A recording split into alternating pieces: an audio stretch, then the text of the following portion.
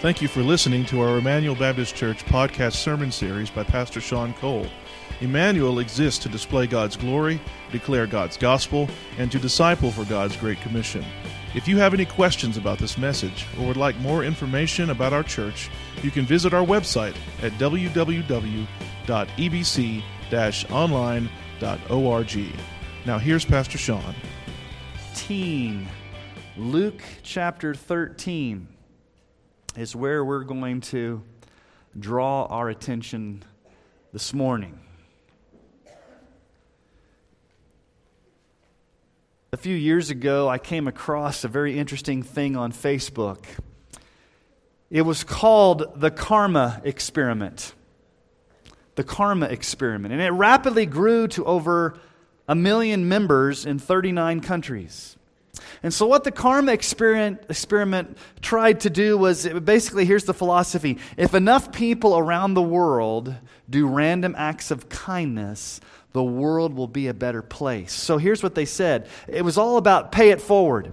You kind of pay it forward, an act of kindness. And so the reason why it was called the Karma Experiment was because everything was based upon karma. Now, what's karma? Karma is basically cosmic cause and effect. And so here's what karma says. I need to do a lot of good things. And I need to stack up a lot of good things. And because if I do a lot of good things, then good things will happen back to me. But if I do a bunch of bad things, I better not do those bad things, because if I do a bunch of bad things will happen to me. So I better pay it forward. I better be kind. I better be nice, because I want to stack up good karma. Now, the problem with this karma experiment is it's not that selfless after all. It's actually pretty selfish. You kind of do all these things so that you don't have bad karma coming back upon you. And sadly, many Christians operate on this concept of karma. You may not even know that you operate on this concept of karma. It's this pervasive mentality in our culture that if I do good things, then good things will happen to me. If I do bad things, then bad things will happen to me. So I better do good things so good things will happen to me. I don't want to do bad things so bad things don't happen to me. But let me ask you a question. What if you do all the good things and something bad happens to you? What happens if you go to church every Sunday and you read your Bible every day and you pay your tithes and your offerings and you help the proverbial old lady across the street and you do all these good things and then something bad happens to you? There are two major types of evil in this world. The first type of evil is what we call moral evil. This is the type of evil where one person perpetrates evil against another person. Genocide, slavery, rape, child abuse, murder. It's moral evil. One person committing evil against another person. That's one type of evil we see in the world. Now there's a second type of evil, not necessarily evil, but maybe bad. And it's like a natural disaster. That's a second type of bad or evil. Like a tornado, or a tsunami, or a hurricane, or an earthquake that comes in and wipes out a village. It's not necessarily humans inflicting evil on other humans. It's just a product of living in a fallen world where nature takes its course and causes things to happen. And so in our passage of Scripture today, the crowds come and alert Jesus. They give him a newsflash about these two types of evil. A moral evil and a natural disaster. And it's very interesting how Jesus responds. It actually may shock you and surprise you. What he says and what he doesn't say. So let's read this account together in Luke chapter 13. Everybody there, we're going to start in verse 1.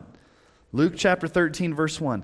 There were some present at that time who told him about the Galileans whose blood Pilate had mingled with their sacrifices. And he answered them, do you think that these Galileans were worse sinners than all the other Galileans because they suffered in this way? No, I tell you, but unless you repent, you will all likewise perish. Or those 18 on whom the tower of Siloam fell and killed them, do you think they were worse offenders than all the others who lived in Jerusalem? No, I tell you, unless you repent, you will all likewise perish. Are the house lights all the way up? There. Let there be light, and there was. So here's the first thing that happens in this passage of Scripture. Apparently, there was a group of Galileans. Now, we don't know the exact details. These people come and tell Jesus, but apparently there was a group of Galileans who probably went up to Jerusalem during Passover, and as they were sacrificing the Passover lambs, they were doing the Passover sacrifices, some soldiers of Pontius Pilate came and viciously murdered those who were sacrificing for the Passover. And what they did was they mingled the blood of the animals with the blood of the people in the sanctuary there. Now, this is a great moral evil. Art Lindsay makes this comparison. He says this: it would be as if terrorists came into church and shot worshipers as they were partaking of communion, then mingled their blood with the communion wine. So this is a moral evil. Pilate's soldiers come in, murder these people, mingle their blood with the sacrifices. But here's how Jesus' audience is operating.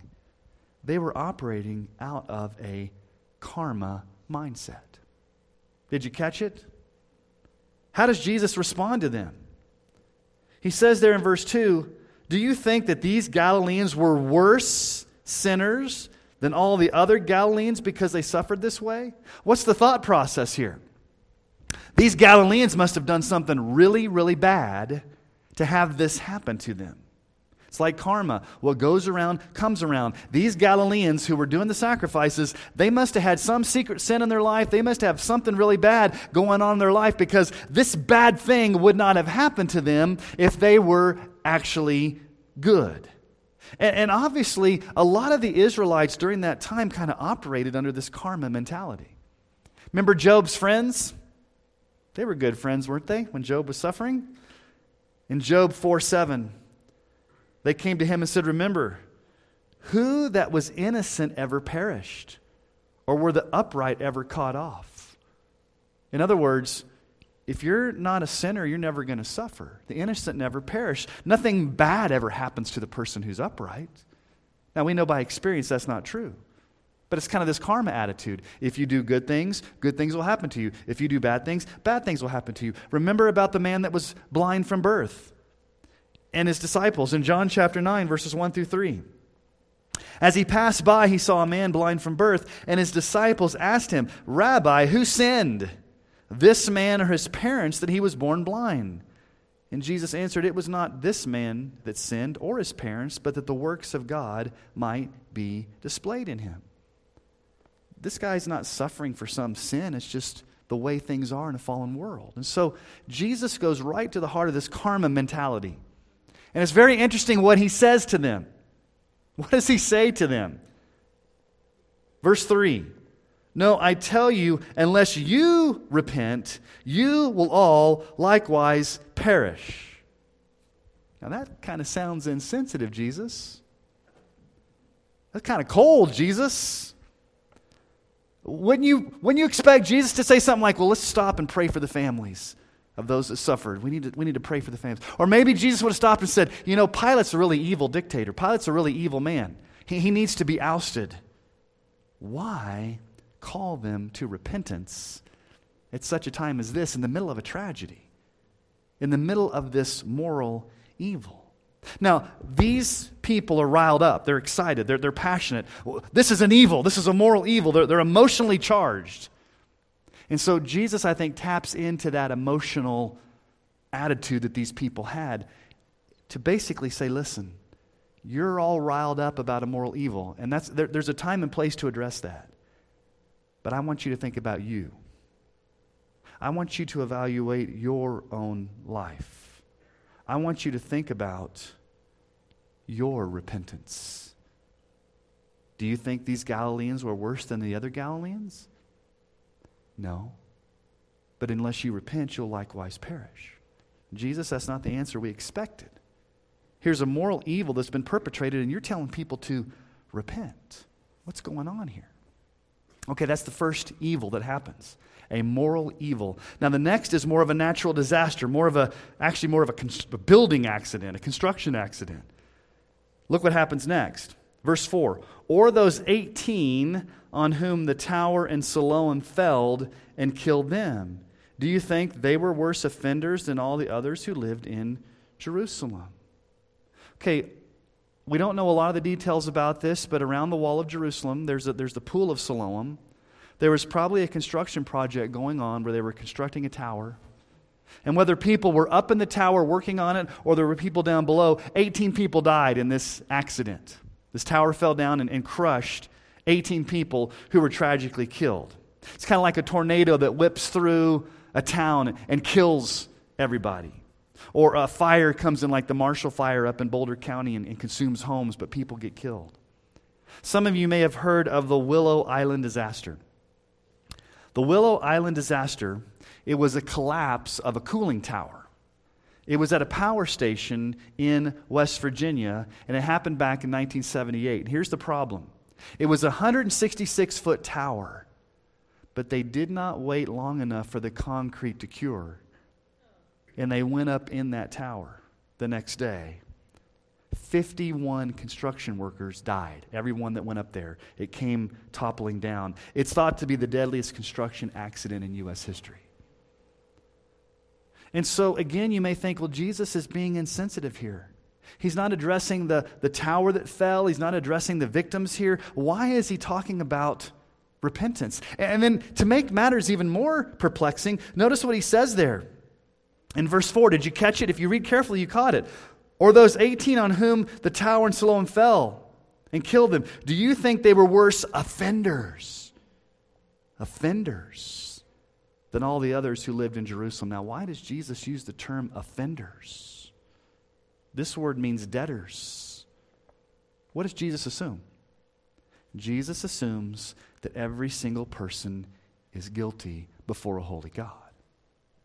Every single person's guilty. There's no quote-unquote innocent person. All persons who've ever lived are offenders because all have sinned and fall short of the glory of God. There's no quote-unquote innocent person who's ever lived. Everybody's guilty for their sins. And notice what Jesus says again. Verse 5, no, I tell you, unless you repent, you will likewise perish. Okay, two events. Same answer. What's Jesus driving home to his audience? Here's what he's trying to say, or here's what he's saying. When a moral evil happens, or a natural disaster happens, or something catastrophic or bad happens, yes, it's appropriate to grieve. Yes, it's appropriate to pray. Yes, it's appropriate for our hearts to go out. But Jesus' point is this. When things like this happen, it should cause us to evaluate our lives. And say things like, what if that had happened to me?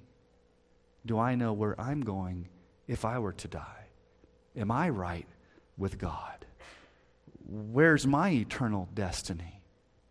How are things between me and the Lord? Have I truly repented?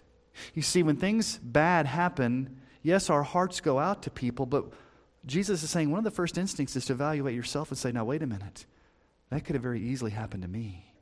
Am I ready to meet my Maker? Am I right with the Lord? And so Jesus brings up two very important questions. First question, what does it mean to perish?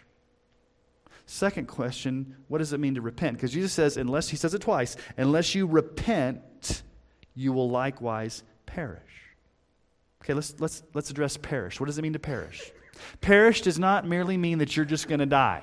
That's not what the original word there in the original language means. The word perish means to suffer in hell. That's what the word perish means. When you see perish in the New Testament, it means to suffer in hell, to suffer the wrath of God, to suffer eternal conscious torment in hell, to perish. Remember last week, what was Jesus' point last week? In chapter 12. Remember, he tells that parable. Settle your accounts quickly with God. Make peace with God before it's too late. Just back up. Back up to what we looked at last week. Verse 57, back in chapter 12. Why do you not judge for yourselves what is right? As you go with your accuser before the magistrate, make an effort to settle with him on the way, lest he drag you to the judge, and the judge hand you over to the officer, and the officer puts you in prison. I tell you, you will never get out until you've paid the very last penny. Jesus' point last week was, you need to settle account with God before it's too late, because if it's too late, you'll be in hell and there's no way out.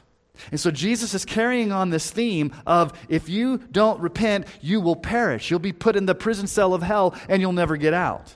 So that's what it means to perish. But let's ask the second question. What does it mean to repent? Jesus says it twice. Unless you repent, you will likewise perish. The Greek word for repent means to have a change of mind and a change of heart that leads you to an outward confession of faith in Christ. A turning, 180-degree turning away from sin and toward Christ. Thomas Watson has the best definition. I haven't found one better than Thomas Watson. He's written a book called The Doctrine of Repentance. He says, repentance is a grace of God's Spirit whereby a sinner is inwardly humbled and visibly reformed. You're inwardly humbled, but it's visible reformation. People can see it. Listen to Emmanuel's Confession of Faith. How do we define repentance here at Emmanuel?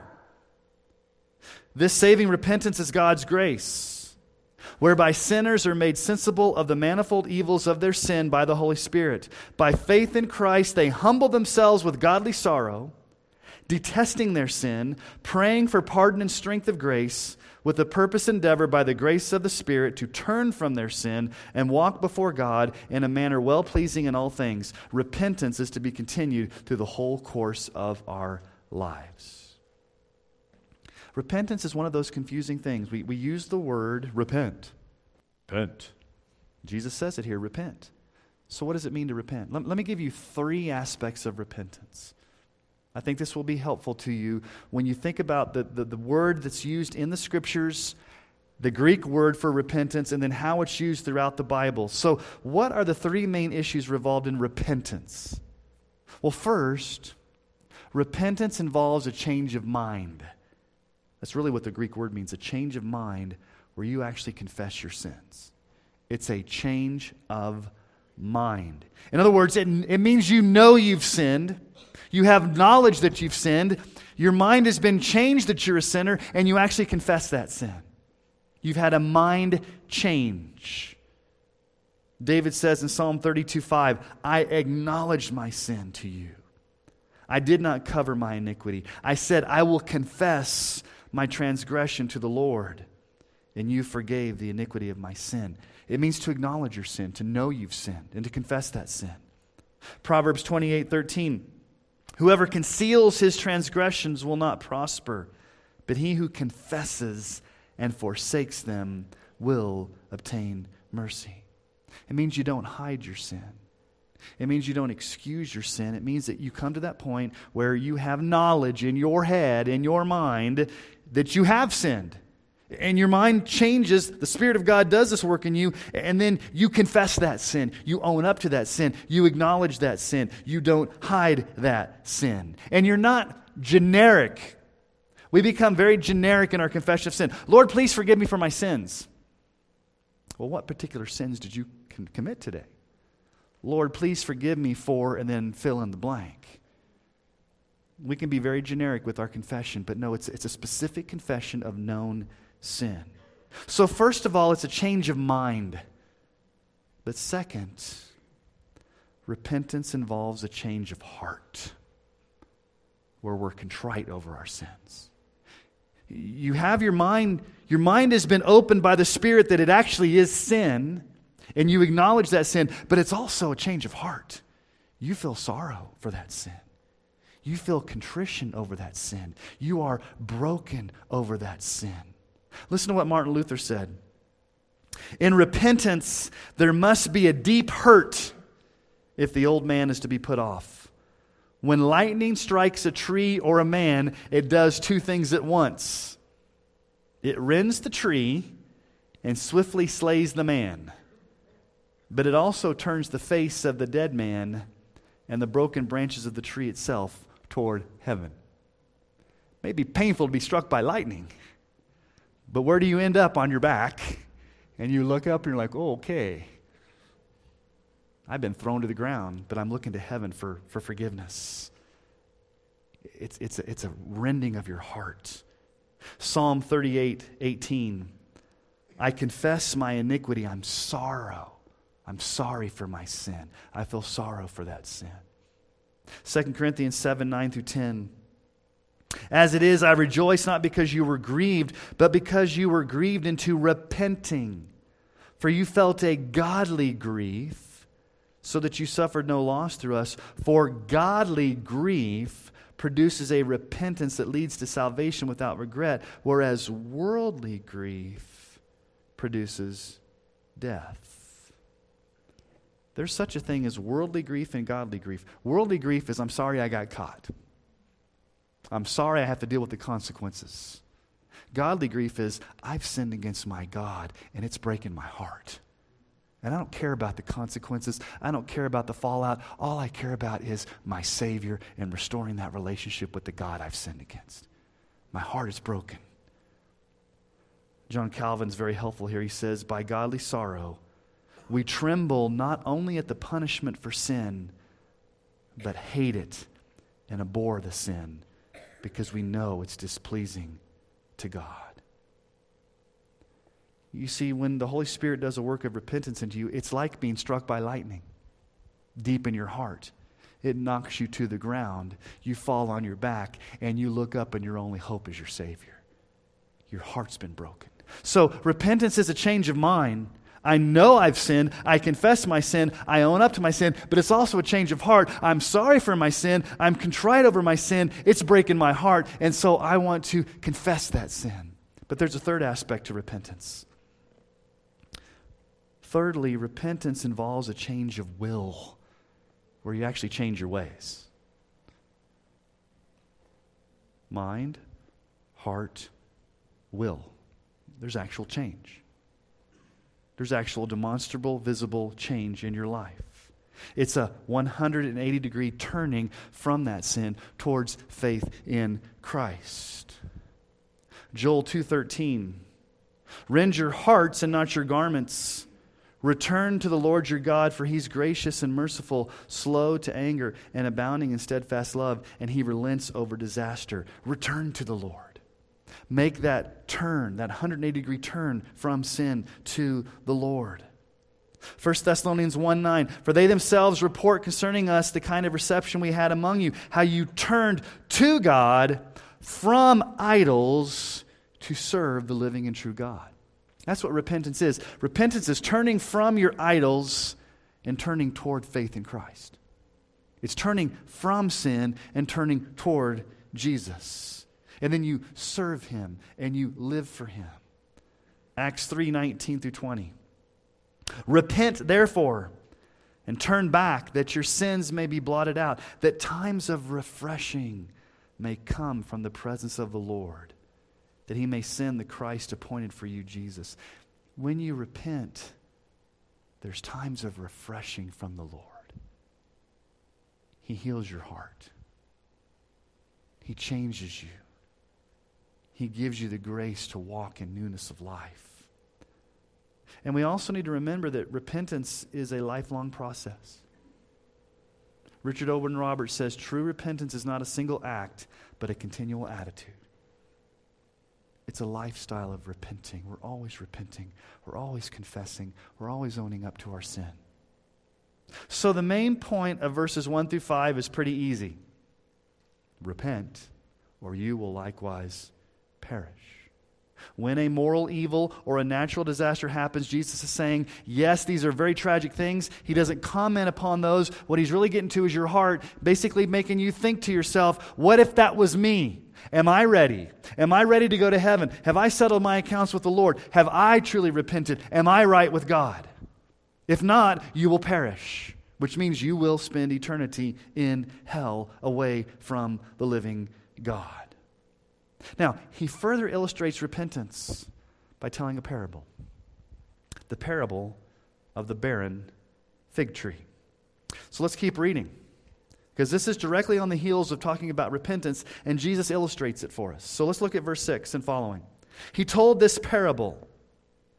Now remember, a parable is a little story, not necessarily a true story, but Jesus makes up a story to prove a point here. A man had a fig tree planted in his vineyard, and he came seeking fruit on it and found none. And he said to the vine dresser, "Look, for 3 years now I've come seeking fruit on this fig tree, and I find none. Cut it down. Why should it use up the ground?" And he answered him, "Sir, let it alone this year also until I dig around it and put on manure. Then it should bear fruit next year, well and good. But if not, you can cut it down." Now, in the immediate context here, I think Jesus is talking somewhat about the nation of Israel. Because the nation of Israel was often called God's choice vine, the vineyard of God. God's vineyard. And oftentimes when God brought judgment upon Israel in the Old Testament, it was often talking about destroying the vineyard. And so basically Jesus is saying, in a sense, contextually here, Israel, you've had all the promises. You've had all of the blessings. You've had the Old Testament. You've got the types and shadows. You've got the sacrificial system. You have all the blessings of the nation being chosen by God, and you've rejected your Messiah. You're producing no fruit. You're bearing no fruit. You're rejecting your Messiah. I think that's what Jesus is ultimately saying, but let's examine this parable. Fig trees, and I'm not a horticulturist, so I'm not an expert on fig trees, but I can read a commentary that tells me so. Fig trees take a long time to produce fruit. They actually take a long time. Now, in this parable, how long did it take? 3 years. That's a long time to wait for something to produce. And so the owner says, "Listen, we've waited 3 years for this fig tree to produce fruit, and it's not doing anything. So just cut it down because it's taking up space, it's taking up soil, it could affect the other trees. Let's just cut it down and get rid of it. This thing's a waste. I've waited 3 years and nothing." Now, what does the vine dresser say? Wait a minute. Wait, time out. Let's wait 1 more year. Here's what I'll do. I'll cut around it. I'll clear out some area. I'll put in some manure. I'll till the soil. I'll take care of it a little bit more, and then let's see after a year if it produces fruit. But don't cut it down right yet. Let's wait. Okay, that's the parable. What does it mean? What does it mean? I think there's 2 truths that emerge from this parable. And it's related to the importance of repenting and perishing. Here's the first that this parable teaches. God is patient. God is patient and gives us many opportunities to repent. The vine dresser in this parable is not ready to give up hope on the vine. The owner wants to cut it off because it hasn't done anything. And what does the vine dresser say? "No, time out. Let's give it some more time." That shows me that God is patient in giving you opportunities to repent. Romans 2:4.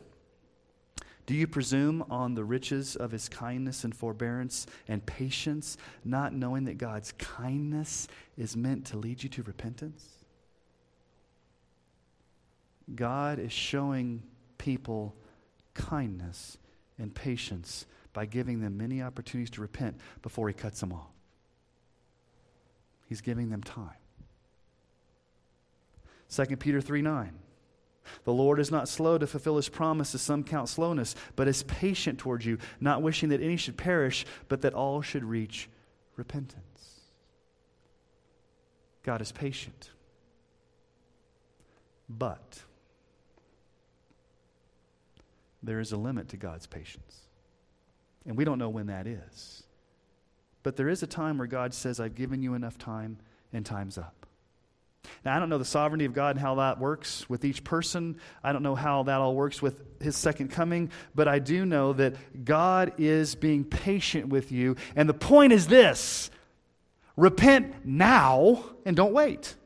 If God is being patient with you, if God is showing kindness to you, that's not an excuse for you to abuse that kindness or abuse that patience and do whatever you want. It's to point you to say, "Wow, God's been patient with me. I better repent now before it's too late," because there could come an end to his patience. And how does God do that in your life? Like the vine dresser who said, wait a minute, I'll till up the soil. I'll put some manure in. I'll work things around so it can grow some fruit. Let me ask you a question.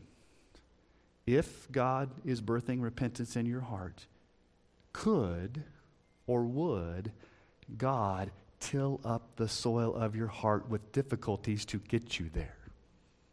You betcha.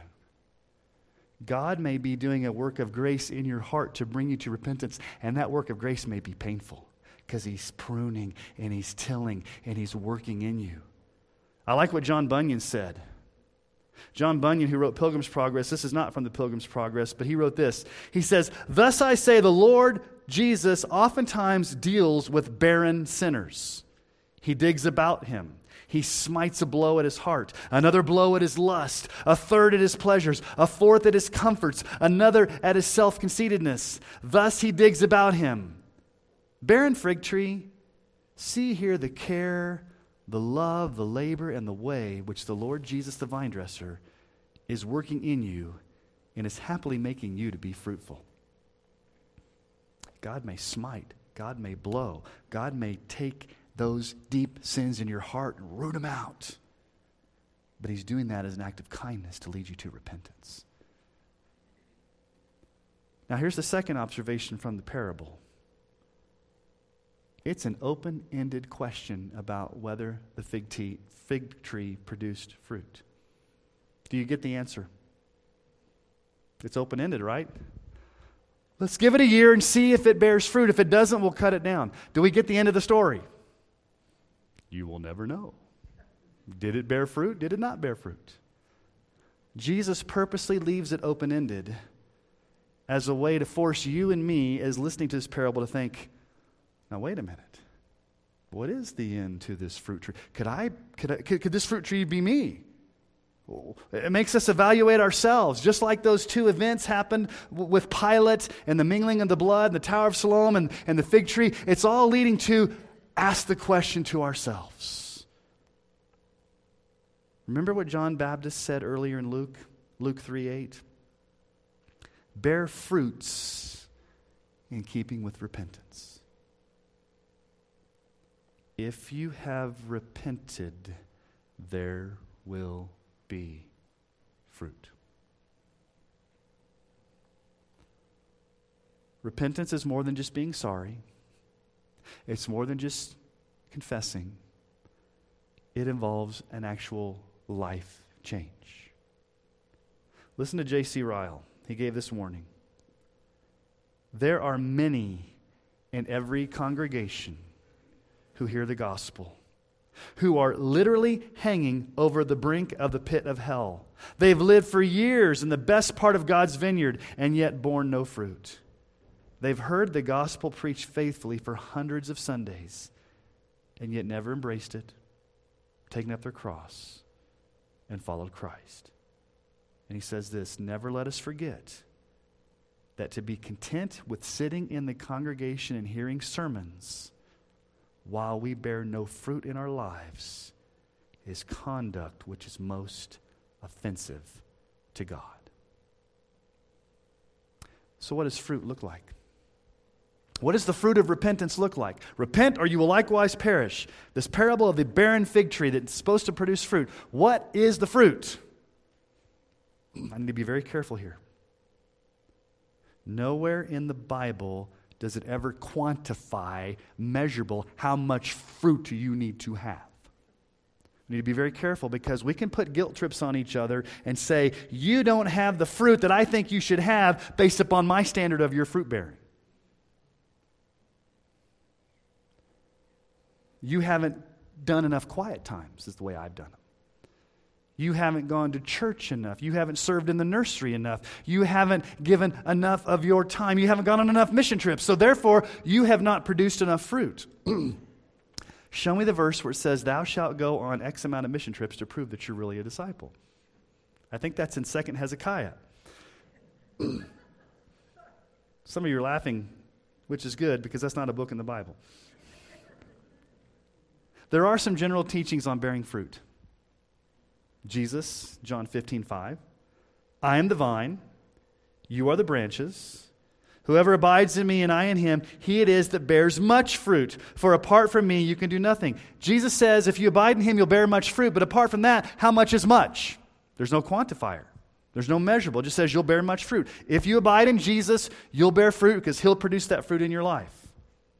Galatians 5:22-23. But the fruit of the Spirit is love, joy, peace, patience, kindness, goodness, faithfulness, gentleness, self-control. Against such things there's no law. Okay, this is the fruit of the Spirit. Again, there's a list there, but it doesn't say how much of each you're supposed to have. The promise is that the Holy Spirit produces these in your life, and if you're truly a Christian, you will bear much fruit. But again, we can't measure it. We can't quantify it. Colossians 1:9-12. And so from the day that we heard, we've not ceased to pray for you, asking, okay, what's your prayer, Paul? Here's his prayer. Asking you may be filled with the knowledge of his will and all spiritual wisdom and understanding, as to walk in a manner worthy of the Lord, fully pleasing him, bearing fruit in every good work, and increasing in the knowledge of God, being strengthened with all power according to his glorious might, for the endurance and patience with joy, giving thanks to the Father who's qualified you to share in the inheritance of the saints. Now, Paul here says, bearing fruit in every good work. And he doesn't give a measurable quantity, but he does give some examples. Good works, growing in Christ, growing in patience, growing in thankfulness, endurance. Here's the point. Repentance will bring forth fruit. God will bear the fruit in your life, and there will be fruit. How much? And to what degree? And how we compare ourselves to others? The Bible says very little. Now, with that being said, let me say this. If there is no demonstrable fruit in your life at all, like after 3 years, there's nothing. I'm not saying 3 years, but I'm just saying based upon the parable. If you claim to be a Christian and there's nothing there, you may need to ask the very hard question, have I truly repented? Am I truly saved? Because if you are truly saved, you will bear fruit in keeping with repentance. So what's Jesus' bottom line here? Repent. And repent quickly. God is patient. God gives you a second chance, but there may come a time when it's too late. Unless you repent, you'll likewise perish. Repent now, and bear fruit in keeping with repentance. It's Jesus' point. What's the outcome? What's the consequence if you don't repent? You'll perish. And again, that means to suffer God's wrath in hell. I want you to think about it this way. Would those Galileans go to the temple and offer sacrifices if they knew they would get killed that day? No. They had a little crystal ball and said, this is going to happen, that they're not going to show up. Would those that were at the Tower of Siloam, would they have gone and worked on that or been around that if they knew that day that tower was going to fall on them? No, they wouldn't have gone. They would not have gone if they knew beforehand. And tragically and sadly, they were a product of a moral evil and a natural disaster. But let's talk about you. You and I are not in the dark. We know there's a day of judgment. We know there's a final day when it's going to be too late. We know that if you don't repent, you'll perish. So what has God done to you and to me? God sent his only Son, Jesus Christ, to die on the cross so that we would avoid perishing. What's the most famous verse in the Bible?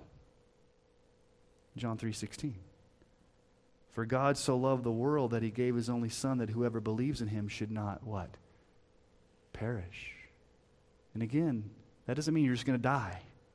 Literally what it means is if you trust in Christ alone for salvation, you will escape hell and have eternal life in heaven. Isaiah 55:7. Let the wicked forsake his way. Let the unrighteous man his thoughts, let him return to the Lord, that he may have compassion on him, and to our God, for he will abundantly pardon. Let the wicked forsake his way. It's a change of way. Repentance is changing your ways. It's changing your lifestyle. Let the unrighteous man change his thoughts. Repentance is a change of thought. Let him return to the Lord. Turn from sin and turn to the Lord. And here's the promise. When you repent, what do you find in your Lord? The Lord may have compassion, and he will abundantly pardon. Repentance is not meant to scare you. Yes, unless you repent, you will likewise perish. But let me just say this. The flip side of that is, if you repent, you will find Jesus' arms wide open. And he will receive you, and he will love you, and he will accept you, and he will abundantly pardon you forever. So I'd be like Jesus. What are you waiting for? If you haven't repented, do it now. Do it quickly, or you will likewise perish. Let's bow our heads and pray this morning. Thankful that you are a God of compassion. You are a God of mercy. You are a God that will abundantly pardon. And all throughout the Scriptures, we're called to repent, to turn from our sins, to turn toward you. And Lord, there may be some in this room today that have never done that for the very first time. They know for their entire lives up to this point, they've been living in sin, they've been living for themselves, they've been living in selfishness, and they've never turned from that. They never confessed it. They never felt that deep in their heart, that hatred, that anguish over their sin. Lord, would today be the day that you grant them repentance and they turn? For the very first time, Lord, would you save those in this room that have never repented and trusted in you? But Lord, we also know repentance is a lifetime. It's an ongoing attitude. And so Lord, for those of us who are believers, Lord, help us to have that ongoing attitude of repentance. To keep short accounts with you, Lord. To quickly confess our sin. To be grieved over our sin. And help us to always remember the gospel promise that you abundantly pardon. That you forgive. We thank you for that forgiveness. We thank you for that love. We thank you for that mercy. Lord, help us remember that your kindness and your patience is meant to lead us to repentance. Not to continue in sin, but to run to you. As we sang earlier, run to the Father. May we in our hearts at this time run to the loving embrace of the Father and find his arms open wide. All because he sent his Son Jesus so that no one would perish but have eternal life if we believe. Thank you, Lord, for your love. We want to leave here amazed by your love for sinners. Grant us that repentance to turn from sin and trust in you. And we ask this in Jesus' name. Amen.